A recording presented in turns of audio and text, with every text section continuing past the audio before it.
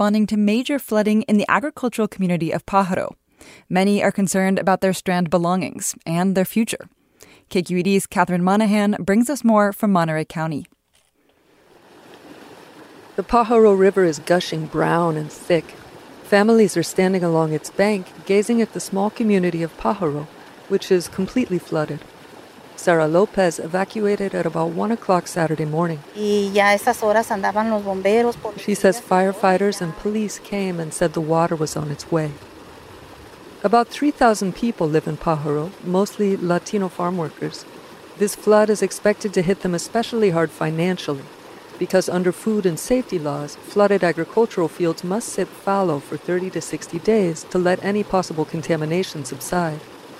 Here's Monterey County Supervisor Luis Alejo. So that basically means that food that would otherwise be grown and harvested will not be available. And also the thousands of jobs that would be available to farm workers will not be available. Ramiro Ortiz Calderon is standing by the river with his wife and daughter. His house is flooded, so is his car, which he would have needed to get to work. Now he thinks he'll have no work. And he's worried about theft.